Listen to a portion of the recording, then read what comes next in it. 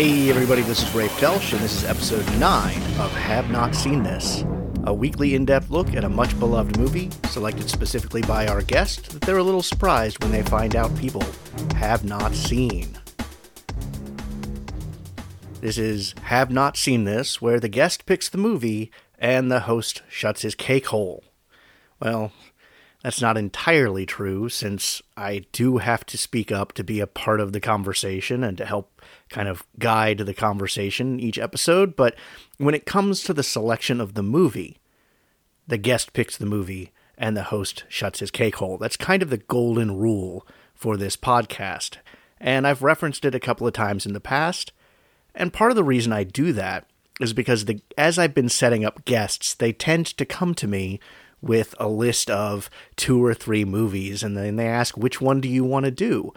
And it's been important to me that I have no input in that. And so I always reflect back to them, which do you feel most passionate about? It's the golden rule of this podcast. And here's why. The premise of this podcast was, give me a movie that you're surprised that people have not seen. And you get bonus points if it's a movie I have not seen. As the host of the podcast, I want to have exposure to new movies. Out of the 10 movies we've covered so far, and yes, this is episode 9, but I've already got next week all set up. Out of those 10 movies, there have been 4 that I've seen before, which means 60% of the movies selected have been movies that I had not gotten to see before this conversation. Out of those 4 that I'd seen before, 3 out of the 4, it had been over a decade since I've seen. So getting to revisit them with new eyes and new experience and being in a different place in life was a really enjoyable asset. Of the 6 movies I hadn't seen, 3 of them I hadn't even heard of. So they weren't on my radar. The other 3 were on my radar and actually were on my list of movies I wanted to get around to, but I just, for one reason or another, hadn't. So having them brought up for the podcast gave me the push that I needed to finally sit down and see them. And some of them, I'm really glad that I did. But I'm not just the host of the podcast, I'm also the producer. And as the producer, I'm looking at the numbers side of things. How is my traffic doing? How can I increase that traffic? What can I do to try and make this not profitable per se, but break even, because it does cost a little bit of money to do this podcast. And on the number side of things, I would be tempted to guide selection of movie to touch upon the cultural zeitgeist. For example, last week, Dr. Sleep came into theaters, and I saw tons of news stories about Dr. Sleep and how it's not just a sequel to Stephen King's story, but also to Stanley Kubrick's movie adaptation of that. So it would have been very easy to go, hey, who wants to talk about The Shining? The week before that, Terminator Dark Fate was in theaters. And again, it was driving news stories.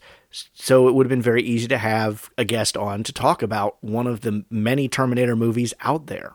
But that's me guiding the conversation and selecting the movie, not because it's even something I want to see or want to revisit, but just because that's what's popular.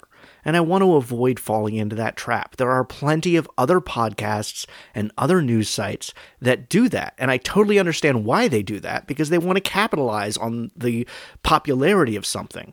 I want to talk about movies that people are passionate about. So I can't have a say in the selection of movies. So if you're out there hemming and hawing about what movie you would bring to the table, just think about what you're most passionate about. Because if you bring me a list of movies, I'm just going to say, those sound really neat. Which one do you want to do? It's kind of the key premise of this podcast, that I wanted to have guests on, not just my friends. Kind of think Beautiful Anonymous. Strangers that I haven't met yet come to do the show, bring me a movie, and we get to talk about it.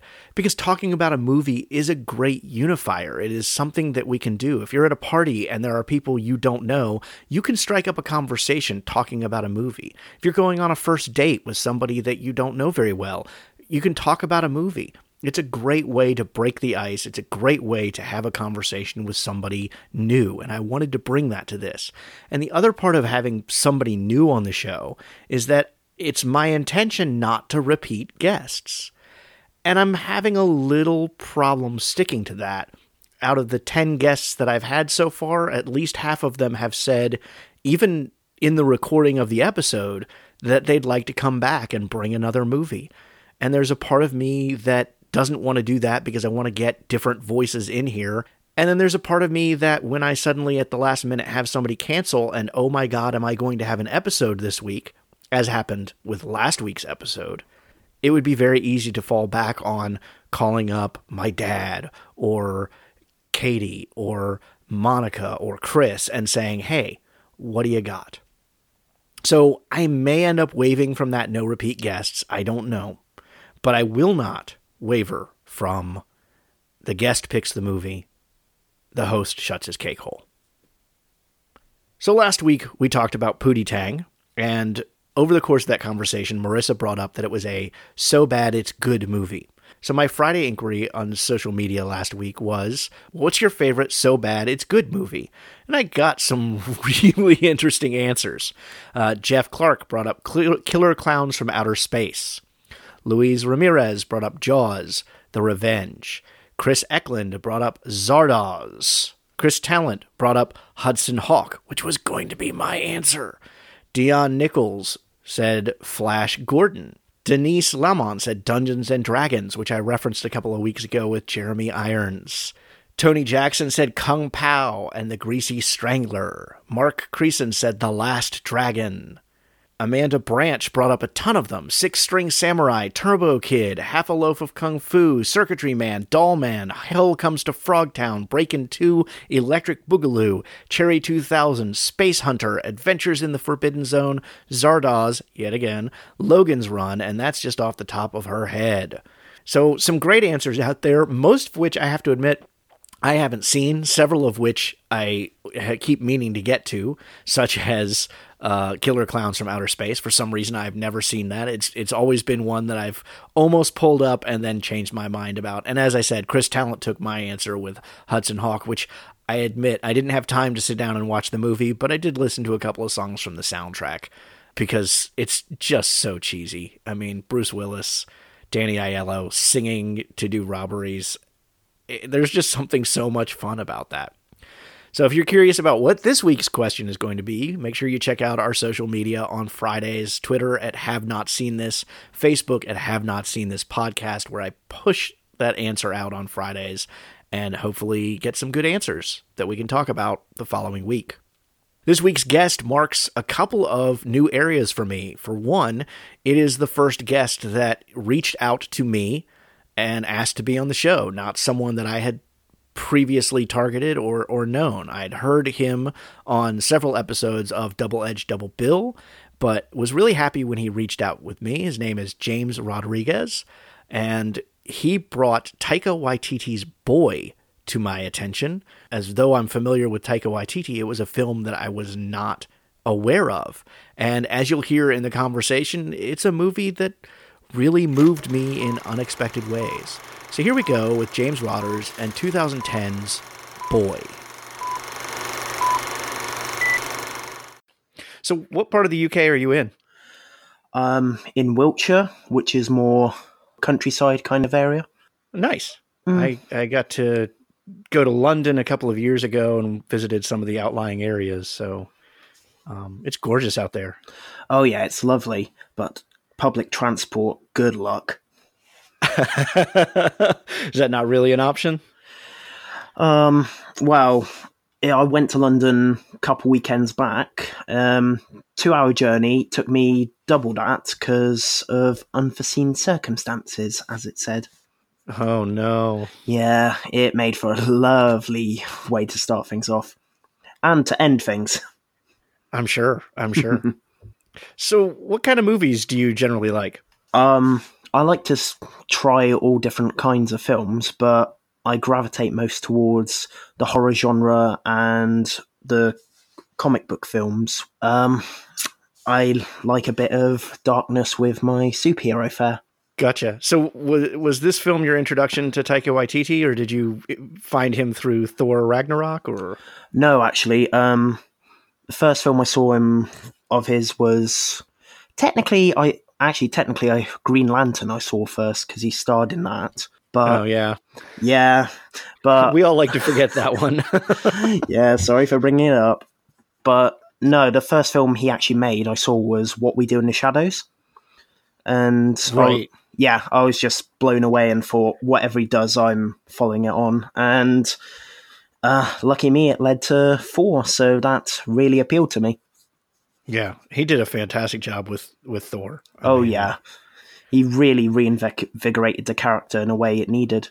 Yeah, and there's all this complaint going on right now about how superhero movies all are kind of built into one mold and they just are repetitious. And it's like, no, look at Thor Ragnarok. That's doing something new with the genre.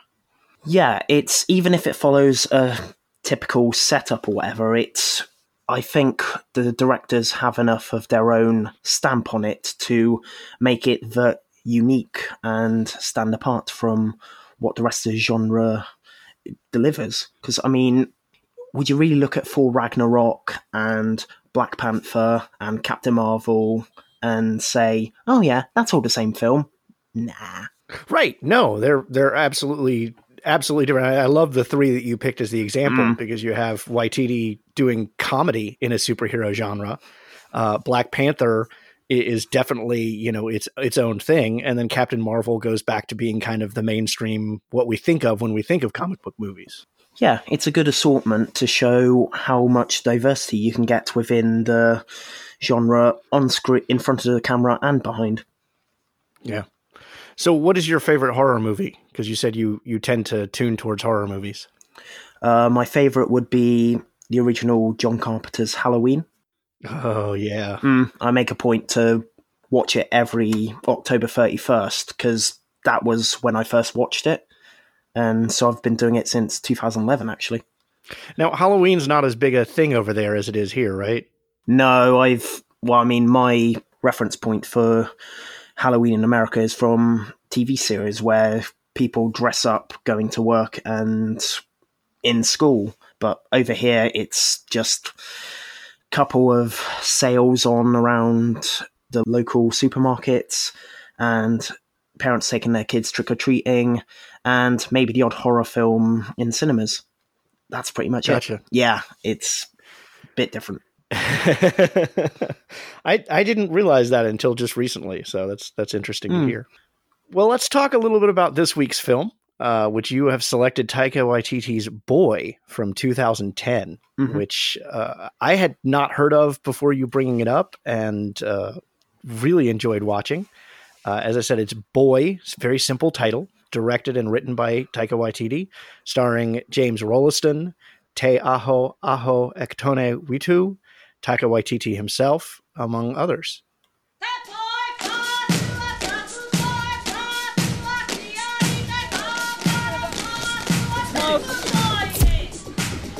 Kia ora, my name is Boy, and welcome to my interesting world. My favourite person is Michael Jackson. Wanna see some Michael Jackson dance moves? My favourite subjects are art, social studies, I'll kick both your nuts off, and you'll have none. and Michael Jackson. I have a 6-year-old brother called Rocky. He's got powers. Hey, boy. Sure, boy. Hey, boy. Thank you, boy. I'm named after my dad. He's overseas doing some pretty important stuff. I mean, you're a liar. Your dad's in jail for robbery. People call me a dumb honky all the time. I don't go around punching them out. Why not? Because they're usually children. Who are you? Boy. Alright. I'm your dad. Oh. Think you can handle having the Incredible Hulk for a daddy? How long is he here for? Don't know. No, she was my dad. What he's looking for? Treasure. Can you stop calling me Dad? Sounds weird. All right, so I have not seen this movie. As I said, when you first brought it up, I hadn't even heard of it. How do you describe this movie to someone who hasn't seen it? How do you sell it to them? Well, I think I'd say about how it's a story about a boy reuniting with his personal hero, which is his father, and realizing that the man is not what he remembers, what he built up in his mind, but it's delivered with such heart and humour that it's not as depressing as it sounds. And to sell the film further, I'd drop how it's from the director of Thor Ragnarok and Hunt for the Wilder People. Yeah, I think bringing his credentials to the table goes a long way with selling this. Because if you had just told me I'd like to do the movie Boy, I don't know that I would have taken it because that's what I do. But I as soon as you said, Boy from director Taika Waititi, it was like, I'm on board instantly. So why, out of all of the movies that are out there, and especially for someone who said they have an affinity for horror and superhero movies, why Boy? Why is this your pick? Well, I was thinking about films relating to horror and superheroes, which I could bring up. Superheroes, I felt, no, even something which didn't do super well at the box office, like Spider-Man Into the Spider-Verse, is still popular enough that I think bringing it to this would be a bit, not going against what your show wants, but feeling a bit too much, if that makes sense. And yeah, no, I gotcha. I decided to just step away from specific genres and think, what film do I think I could talk on about? And my mind landed on this, and I just felt happy with picking it. Funny enough, we didn't even get this film in the UK until about 2 years ago, and that was pretty much because Thor Ragnarok was coming out, and it was sold very much as from the director of Thor Ragnarok. Interesting. So it hadn't even made a splash over there, despite being a huge success in its own country. Yeah, it's funny that, because I saw that it was, when it came out, it was the biggest film in New Zealand. But over here, it didn't seem to be much known unless you specifically looked for it, or it definitely wasn't sold in DVD shops or regularly shown on TV or anything. Gotcha. Now, apologies if not trying to offend, but you sound like you're rather young. Yes, I'm 27 years of age. So the 80s don't really exist to you other than the snapshots you get in pop culture. Pretty much. I only really know the 80s from their output and from what everything depicts it as, which is usually through rose-tinted glasses. Right. And this movie definitely has that. It is very deeply set in 1984 with a ton of 80s cultural references made throughout the movie. And as someone who was alive at that point, and actually, frankly, right around Boy's age at that point, I totally connected with that part of the movie, especially just the absolute adoration of Michael Jackson. Yeah, I can imagine he was especially big around that time. That was, correct me if I'm wrong, but that must have been when he was at the height of his fame, pretty much. Yeah, it was around there. I mean, Thriller, I think, came out in 82. 84, you're in between Thriller and Bad, and yeah, I mean, he's a superhero. And even though he's doing, I mean, Boy brings up some of the weird stuff, like he makes millions of dollars off of this album, and then he moves into a castle where he lives with a monkey, and all of that's real. I mean, it's like you can't make that up. Yeah, it does seem like the ramblings of a child exaggerating, but it is based in reality, and it's quite funny to look back on and see like that. Well, the other reason I connected with this movie pretty deeply, and I'm going to try not to get emotional while we're recording this show, but I have a son who's around Boy's age. Boy is 11 years old in the movie, I believe, and my son is 10. And watching as Boy idolizes his father, and then over the course of the movie comes to realize the truth about his father, hit me kind of hard. It reminded me of a Simpsons quote where Homer Simpson said, I think the saddest day of my life was when I realized I could beat my dad at most things, and Bart experienced that at the age of 4. And it was almost this, is this how my son is eventually going to see me? Does he see me as a hero now and he eventually is going to see my flaws exposed? Or how do you avoid that? Or how do you deal with that? And that's not an aspect Taika Waititi was really hitting with the movie, but from where I am in life, that's an aspect that definitely connected with me. No, I can in part, I can understand that because, I mean, I don't have any children of my own that I know of, but but I can relate from boys' side of things where I'm not going to get into it, but growing up, I looked up to my dad, and as I grew older, I realised that what I was seeing was a bit more, shall we say, flawed. And to see Boy realise that and come to terms with it, it quite hit me. And the bit which hit me the most was Boy actually slapping his dad, and when he just really unleashes all his pent up rage, and coming from the realization that what he was remembering wasn't how it actually happened. It was him lying to himself to make things easier, in the same way that he kept telling stories to his younger brother to make it easier for him. And it's interesting the way you phrased that about him lying to himself. His fantasies about his father aren't drawn from his father. They are things because when the film opens, his father is gone. He's not in the picture. And especially as we get the introduction with Boy telling us about the life that he lives and the world he lives in, and we see these fantasies about his father, they're simply things that he himself has come up with. Yeah, it's his way of building a mythology for his father to make him as this almighty hero who does all these amazing things and who has the world record for hitting the most number of people with one hand. It's his way of connecting with his father in a way that he only can do through fantasies. Right. Let me talk a little bit real quick about the critical response to this movie. When it came out in 2010, as we said, it's got an 87% at Rotten Tomatoes, which is pretty darn good, and a 70% at Metacritic. Roger Ebert did review the movie, and his review was that a few elements could possibly overwhelm Boy. The father could turn out to be bad to the bone, introducing a threat to the son.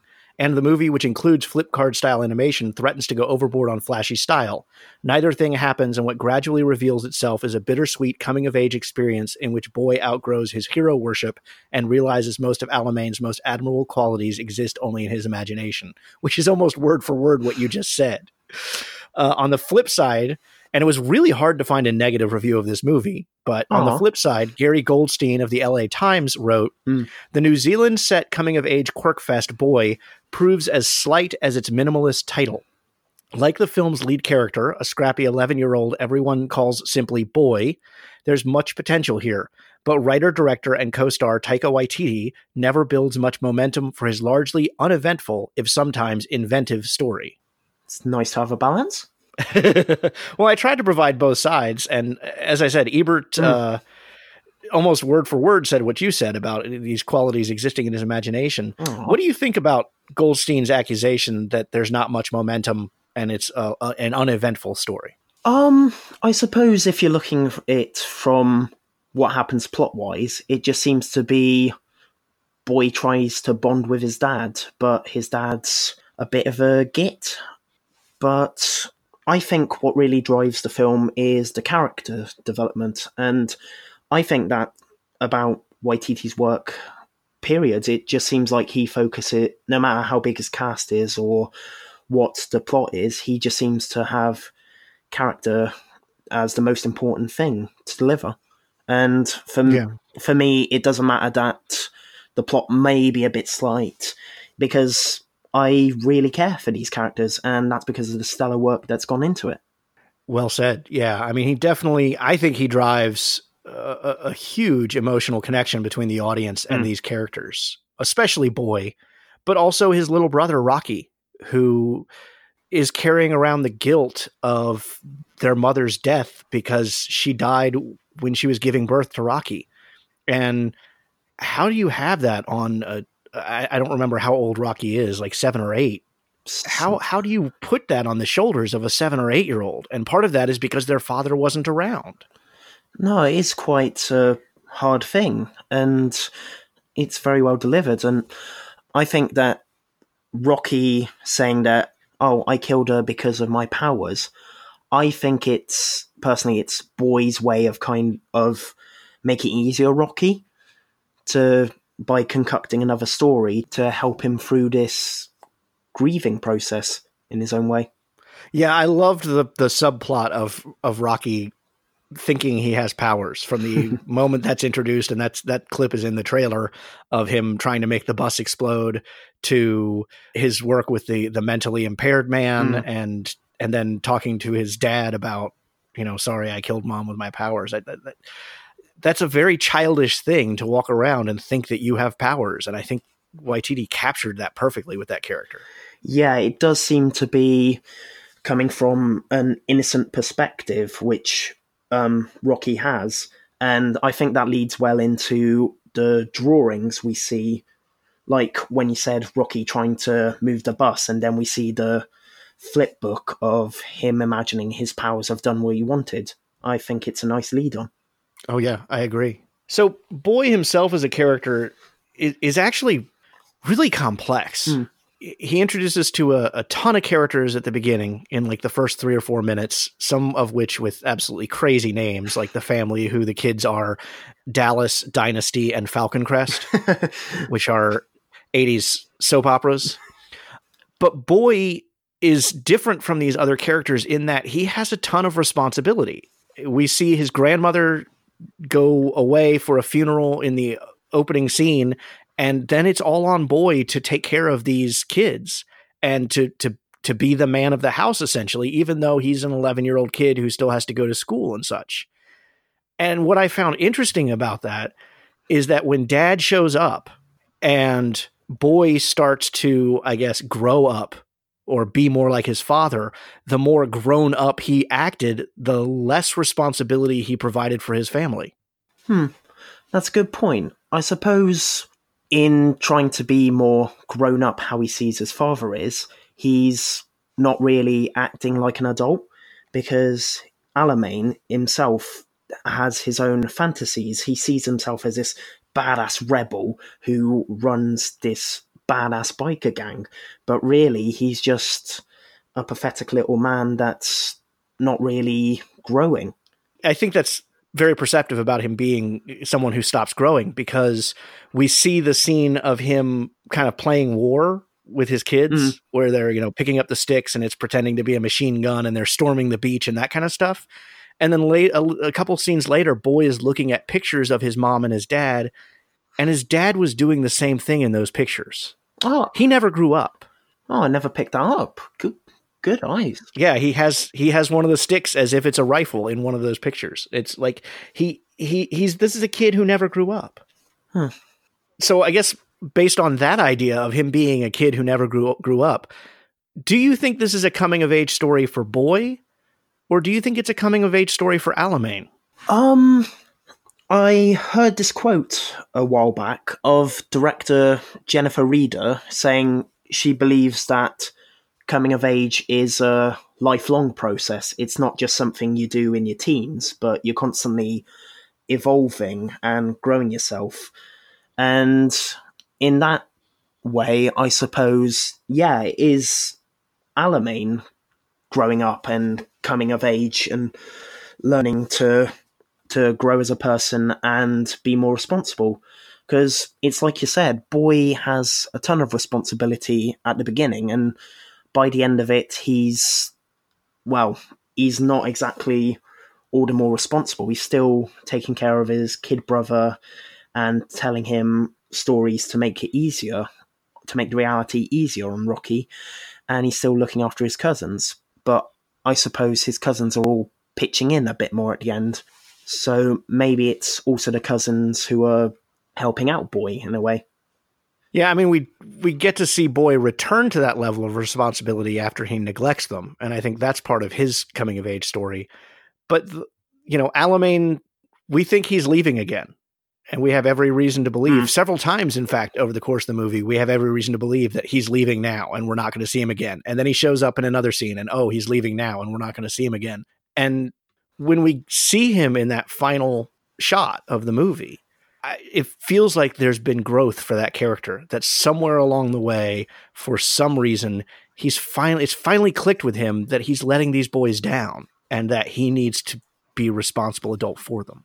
I think that's right. And what's even more powerful about that ending for me is that so much is conveyed between Taika Waititi and James Rolliston on their faces, and so much is said, but not a word is said between them.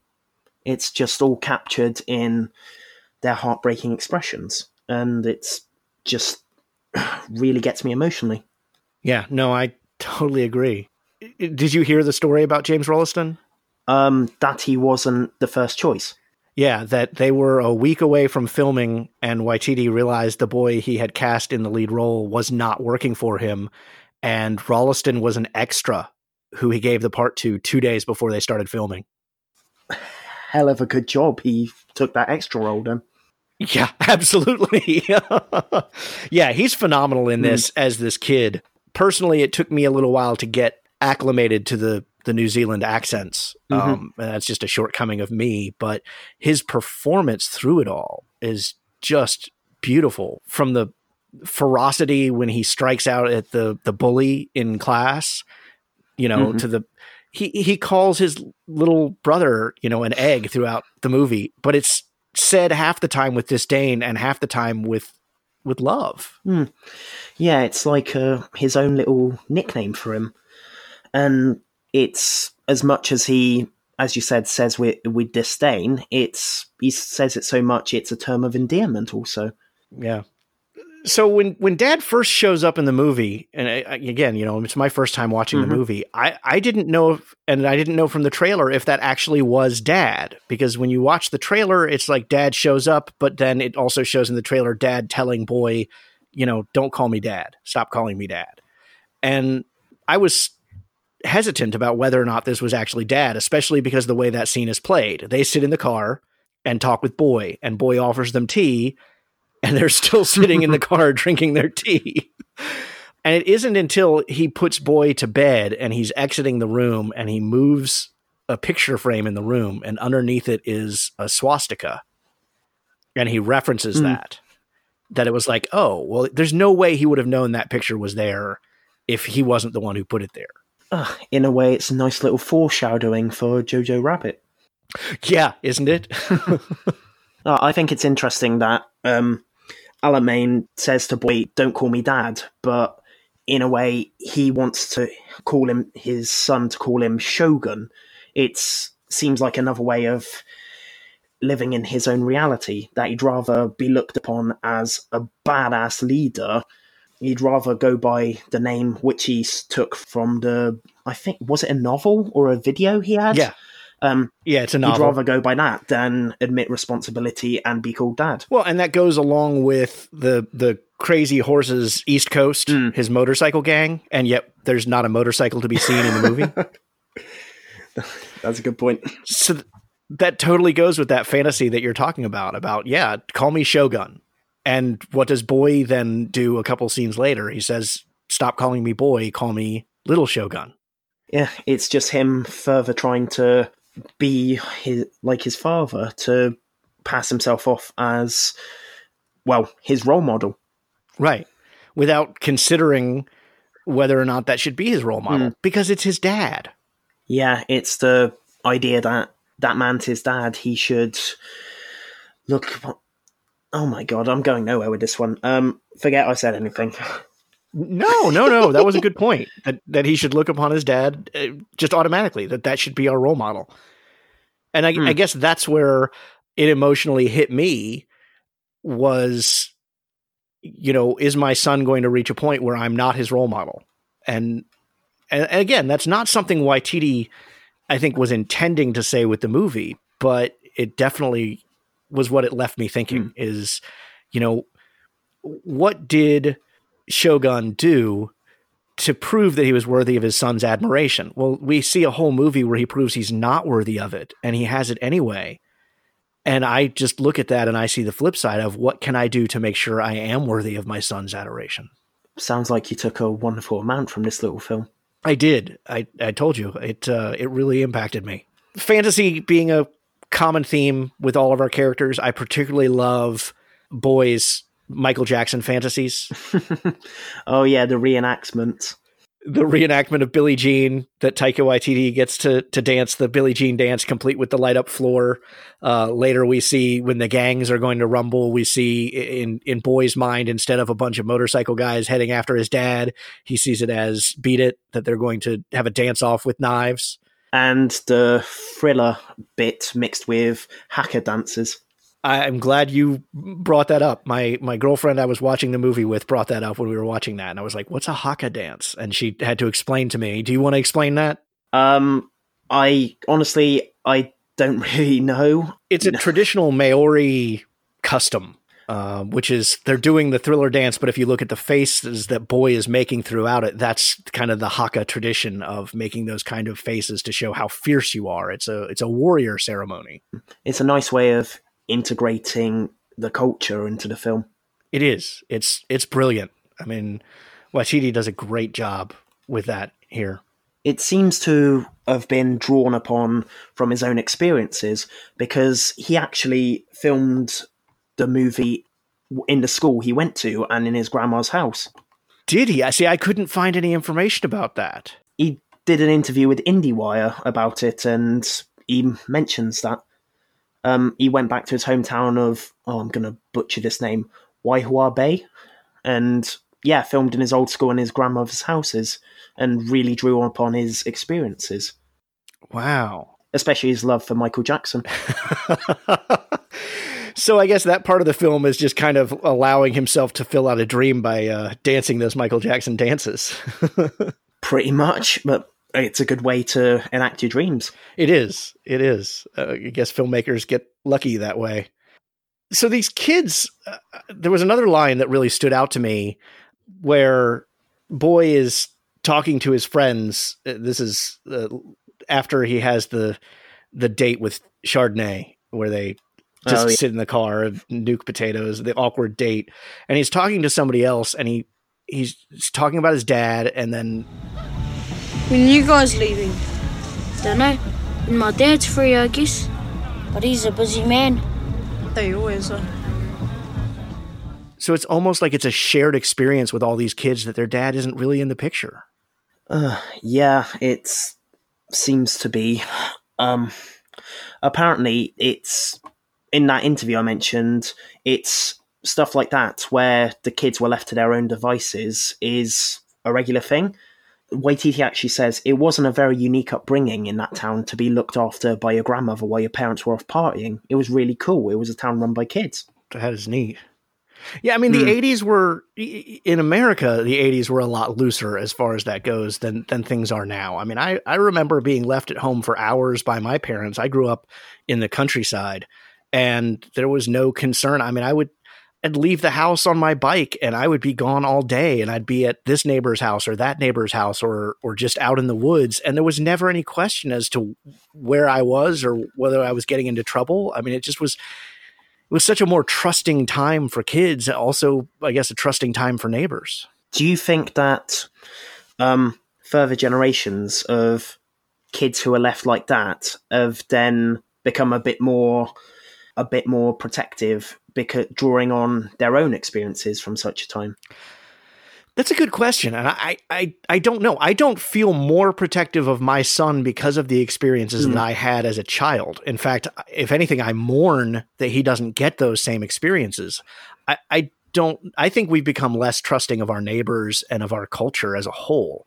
And I wonder if some of that isn't because of social media and internet allowing news to spread. I think we were a lot more ignorant in the 80s, or our parents were a lot more ignorant in the 80s of what was out there. And now we're so keyed up by what we do know, we're less trusting of letting our kids have that same experience. Yeah, I suppose there's always a bit of a worry when you have bad people in the world. And like you said, the spread of that news to make us more aware of it. It would be interesting to see if that same village that Waititi grew up in, how they handle things now, if they still let the kids run rampant and as he put it, let the kids run the town, or if it's a more controlled environment now. That is a good point. I guess we won't really know until we go there. Yeah, no. Another reference that I absolutely loved, which couldn't have been anywhere near intentional at the time, but when Dad gives his apology speech to Boy, he talks about how he's the Incredible Hulk. Sorry I am like I am sometimes. I get angry. But like the Hulk, he gets angry. He is usually helping people. But sometimes he loses control. He's not a bad guy. Mainly he's a good guy.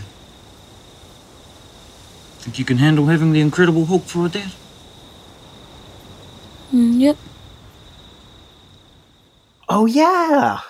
And then, 15 years later, you have Taika Waititi getting to direct the Incredible Hulk as a character in Thor Ragnarok. God, it is really all coming full circle with his films. Well, and it's an interesting thing that I thought about, because, this isn't the only coming of age film he's done. Obviously, Jojo Rabbit in theaters right now as we're recording this, at least here in America. I don't know if it's out there yet. Not till January. Oh, see, Jojo Rabbit's out right now. There's a coming of age story. Boy, coming of age story. What was the other one you mentioned? Hunt for the Wilder People. Hunt for the Wilder People is kind of a coming of age story. And if you think about it, Thor Ragnarok is kind of a coming of age story, because it is Thor finally kind of accepting his place and his responsibilities. That's a good point. And in a way, Bruce Banner is becoming more accepting of the Hulk and the two sides that is himself. Yeah. So have you seen anything? I mean, you saw this interview with Waititi, which I'm sorry I missed it. I'll have to look for it. Have you seen anything to indicate why this is such a recurring theme in Waititi's work? No, I haven't, but that's an interesting point. Maybe he's drawing from personal experience. I can only theorize. Yeah, I mean, that's all I could guess too, but it seems to be an important theme for him regardless. I suppose it's not really something that can be overstated. It's something a lot of people are going to get through no matter what time period you live in, no matter what part of the world you're in. I suppose it's a theme that is very universal. Universal, that's it. I was thinking worldwide for some reason. So you said this movie only came to your area in the past, 2 years? Yeah, funnily enough, they did this thing where on the same day you could either go to cinemas to watch it on TV, or get the DVD of it. And since no cinemas were nearby showing it, and I was a bit broke, I just watch it on TV. And what was your first reaction to this movie? I was blown away by it. I really loved it. It really connected with me, especially those last 20 minutes or so. And I remember just after it, just really letting it settle and just thinking, yeah, this is my favorite Waititi film. So what about it connected with you? What do you see in it? Because I've already talked about what I see in it as a father. Mm-hmm. What do you see in it? I see in it a story of growth, of how no matter your age, that you can still grow, but it's never too late to do so. And I saw in it a touching relationship and a story which brought the laughs, but never shied away from the harsher moments. Like, one moment that stuck with me was when Boy has seen his friend, I want to say Dynasty. He saw her after him and his father stole her parents' marijuana plants, and he just sees Dynasty with a black eye, and he just understands the ramification of his actions there. Yeah, and I mean, that are the consequences for his actions. He's the reason that happened. Yeah, he told his father, and he was the one who brought the plant to his father in the first place to kind of show off, look what I got. Yeah.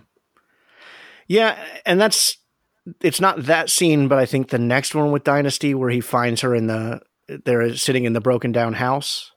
And that's another one of those scenes that you talked about, like with his father, where there's no real words.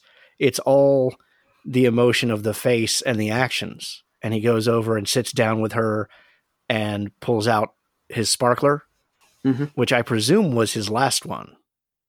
Because I think he said early on he only had a couple left.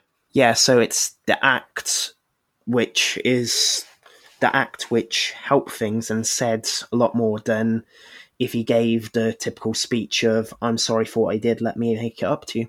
Yeah. But the way that that's filmed and the emotion that the actors carry just carries it all. I mean, it's a wonderful scene, as you said. And hard to believe, he was an extra. It was pure luck that he was cast as the lead.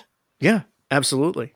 There's an aspect of the film I'm curious as to your interpretation of, because his behavior stems from his dad, as we said. The more his dad is around and the more he sees what his dad is like, and the more he's trying to be like his dad, the more he's also shirking his responsibilities. But we also have this, I don't know that I want to call it a love story, but love story with him and this girl that he likes, Chardonnay. And they go out on, as we said, it's a terrible date. They sit out in the car and they microwave potatoes. And he makes his statement mimicking his dad about, you can see my dick, but I can't get you pregnant. And that comes from his dad, right? Mm. But then later on, when they see the girl with one of the class bullies, he claims that he slept with her and he's very disrespectful about her. And I don't see that coming from his dad. Where do you think he picked that up from? Oh, that's a good point. My first thought is it's probably, in a way, also from his dad, yes, but not the disrespectful to women bit. It's him fudging a story to make himself seem bigger and to pass himself as something which he isn't. I mean, yes, he did that before, but when his dad came out, he didn't do it in such a disrespectful manner. It was more to tell stories to his brother and to big up what his father is like. Right. Yeah, I mean, that struck me as a little odd for the character, but I think that you might have a good point there. Hmm. So what does potential mean? Do you want me to bring up the dictionary definition? No, that's good. I appreciate that. That's an odd line that's brought out early in the film and is brought out a couple of times in the film, this idea of potential. Oh, yeah, because the teacher said his dad had potential. And then he brings it up again. He brings it up, I want to say 3 times about potential here and potential there, and not really knowing what potential means. And then when he finally has his confrontation with his dad, after he slaps him, as you brought up, he says to him, I thought I was like you, but I'm not.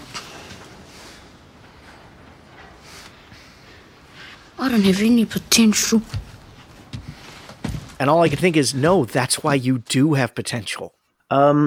Remind me, did he actually look up the word potential before then? He did, yes. If I remember correctly, he does look it up in the dictionary. But I don't think he ever understands what it means. So it's possible, yeah, he misinterprets what the word is. So it's just his way of further distancing himself from his father. Yeah. But distancing himself from his father is what he needs to meet his potential. At least his father in the state that he's in at that point in the movie. I mean, his dad's not a good guy. He's not a bad guy, but he's a child. Yeah, he's regressed. And I found it interesting when they're driving home and they hit the dog, which, you know, isn't a dog, that the way Alamein deals with that is by telling Boy what he wants to hear. You know, let's just go, and then tomorrow we'll get in the car and we'll leave town, and we'll go see Michael Jackson. And it's like, that's the point that I really realized how disconnected Alamein was from any responsibility or reality. Yeah, it's him telling lies and promising things which he's not going to deliver on, rather than actually face up to what he's done and use it to grow as a person. Yeah. And that's also kind of the definitive minute of where Boy comes around, because he goes back for the goat and he buries the goat. You know, that's the point that he realizes he can't keep following his dad down that path. Yeah, because after that he goes to visit his mother and he has the realization of his father not being there for him when he needed him. Well, and Dad's friends turn on him. I mean, Dad's actions have consequences too.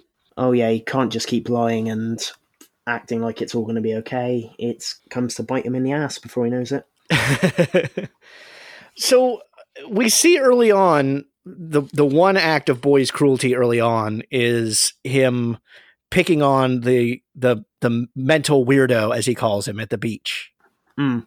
And then we see Rocky befriend this character. I don't think we ever get a name for him. He's just the mental guy. No, I think you're right. Not really named. What do you think Waititi brought this character in for? Why do you think this character's there? I think initially he was brought in so Boy could be mean to him and chuck rocks at him and be a bit of a shit.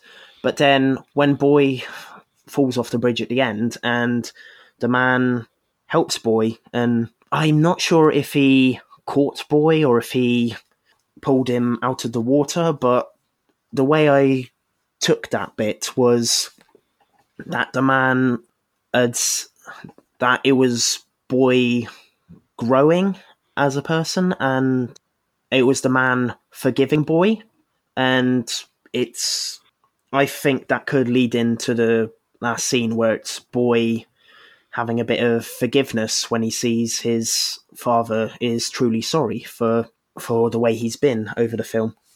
Oh, okay. I was wondering what you meant by Boy growing as a person, but so he was mean to the mental guy, and the mental guy turns around and forgives him and saves him. And so Boy sees from that forgiveness is a possibility? Yes. That sounds more eloquent, so let's go with that. Well, I'm not trying to put words in your mouth. I'm just trying to... how do you think Boy grows from his interactions with the mental guy? Well, now I'm kind of contradicting myself because the scene after the gentleman saves him, he slaps his dad and lets it all out. Well, that's true, but I think that's also an important scene. Of course, it's where his father... Well, to be fair, his father wouldn't really grow without that heavy hit of realization of what he's been like. Yeah. I mean, they definitely push each other to grow. You know, as I said, Alamein not wanting to go back for the dog that he hit, not wanting to take responsibility for that is really what finally strikes Boy as this isn't the right way to go. And Boy striking Alamein literally is what finally, I think, gets him to realize this isn't the right way to go. That's why that's why I couldn't figure out really where this, I hate to keep using the term mental person, but that's how they refer to him in the movie. But I couldn't figure out where he fits in, but I like your idea of forgiveness. It's honestly, I was thinking of it, and that was really the only thread I could see his inclusion ending up at. But in a way, could it be Alamein learning to forgive himself as well? Because he never visits Boy's mother's grave until that final scene. He's kind of avoiding it because he blames himself, but he won't admit it. Yeah, I mean, we even see him get close to the graveyard earlier on in the movie, but he refuses to go in. I think that's why it really surprised me for him to be sitting there at the gravestone at the end. I didn't think he was capable of such a thing. Well, it's quite nice that he proved you wrong, then. Yeah, it is. As I said, this movie really connected with me emotionally. I mean, I didn't expect that from it. I loved the idea as soon as you pitched it, and when I watched the trailer, I was like, I think I'm going to enjoy this, but I had no idea that I was going to connect with it so emotionally. I'm glad you really enjoyed it. All right, anything else you want to say about Boy before we move on? No, I think I pretty much covered everything. Do you have anything else? Not specifically about them. Oh, it's backtracking quite a bit. No, go ahead. When Dad first shows up, first of all, I love that he keeps referencing E.T. Have you seen E.T. yet? The movie? I've seen it 4 times. and seeing E.T. was actually a huge achievement for people back in the 80s. Like that's, I mean, I remember when I had friends who had seen it and I hadn't seen it. And then when I got to go see it and I was on the side of the people who had seen it. So people really did that have you seen E.T. yet? Oh, didn't know that. Yeah, the presence that he brings. You know, roller skates and a bike and a microwave. I'm guessing. Yeah, I'm guessing we're supposed to just assume those have been ripped off. That's what I assume. Okay. Because they don't really make Alamein out to be much of a criminal. I mean, a petty criminal here or there, but that's almost a different level from where he is the rest of the movie. Yeah, the only reason he was in jail in the first place, I believe, was for stealing the money which he buried. True. That's true. Yeah, I didn't think about that. I guess he is supposed to be a thief, so that is totally true with his characterization. All right, let's go to the algorithm. The algorithm says this is kind of a lightning round. These are movies that different algorithms have said you will like if you like this movie. And so it's kind of quick reaction to them. What do you think? Do you like them? Do you not like them? Do you not connect them with this movie? That kind of thing. Okay, let's do it. All right. So Eagle versus Shark, which obviously is on there because it's also from YTD. Yeah, that makes sense. Okay. The Royal Tenenbaums. Wes Anderson. Maybe. I'm not sure. I haven't really ventured much into his work. Oh, several of his movies showed up on that algorithm for some reason. It was Royal Tenenbaums and Bottle Rocket and Life Aquatic. And they do all deal with troubled familial relationships, so I can kind of see the connection, but... Oh, that makes sense. Samoan Wedding. I don't know that one, but I'm assuming it's culturally relevant. Okay. Last Summer. Again, I don't know it, so can't really say. Okay. The Boys of St. Vincent. I don't know that one either. Oh, this is going well for me. Well, write these down. Now you're coming out of the podcast with a list of movies to go see, I guess. A documentary called American Movie. Again, I have no idea. Okay. And The World's End. Really?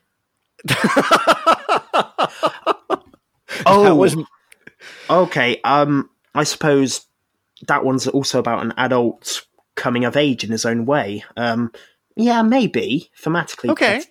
I didn't think about that because Shaun of the Dead also showed up on that same algorithm, and I didn't think about that, but you're right. Edgar Wright does deal with kind of man-child syndrome. Usually it's Nick Frost's character, but yeah. Yeah. Although in The World's End, it's not. It's Simon Pegg's character in that one. Yeah, it's a role reversal for them both. Yeah. All right, finally we close with the pop quiz. It's 4 questions that are somewhat related to the movie. Are you ready? Let's do it. All right. Number 1, when it came out, Boy became the top grossing New Zealand film in New Zealand. A list it has dropped to second place on. What took the top spot? A, 2014's The Dark Horse, also starring James Rolliston. B, 2014's What We Do in the Shadows from Taika Waititi. C, 2014's The Hobbit, Battle of the Five Armies from Peter Jackson. Or D, 2016's The Hunt for the Wilder People from Taika Waititi. Ooh, all from the same period. The Hobbit was filmed in I'm going to say C, The Hobbit.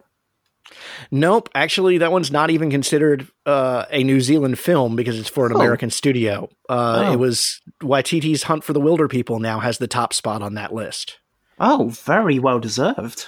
And What We Do in the Shadows is also on that list. So of the top 10 New Zealand films in New Zealand, he has 3 of the spots. Oh, well done to him. Number 2, although incredibly different in content and scale, Boy shares a link with the HBO epic Game of Thrones. What is the link? A, they filmed in similar locations in New Zealand. B, Game of Thrones showrunner David Benioff helped workshop Boy's script. Or C, James Rolliston appeared in an episode of Game of Thrones. I think it's B, the Benioff one. Yep, Benioff was one of the people that Waititi turned to help workshop his script. Number 3, clearly set in 1984, Boy features a number of anachronisms due to the presence of things that weren't around until after that year. Which of the following isn't one of those anachronisms? A, the Goodnight Kiwi television slate. B, the plastic road markers Boy plays with. C, the reference to poker machines. Or D, the video game t-shirt that Boy wears. Is it B? No, they were wooden road markers in 1984, so that is an anachronism. It actually is D. The T-shirt actually was around in 1984. The other three things are anachronistic. Oh. Poker machines apparently didn't come to New Zealand until the 90s. The road markers were replaced by plastic until the 90s, and that's a 90s Kiwi television slate. Last question. Taika Waititi developed the screenplay for Boy under a different title. What was the original project called? A, Choice, B, Shogun, C, Alamein, or D, Potential? I think it's A, Choice. It is, yes. That was the original title, which I'm still trying to determine how that comes into play in the movie, other than it's Boy's choice to stop looking to his father. Yeah, yeah, that's the most obvious one. I suppose. I can't really see how else it could fit in. Yeah. Maybe his choice to get a pop ice for his friends?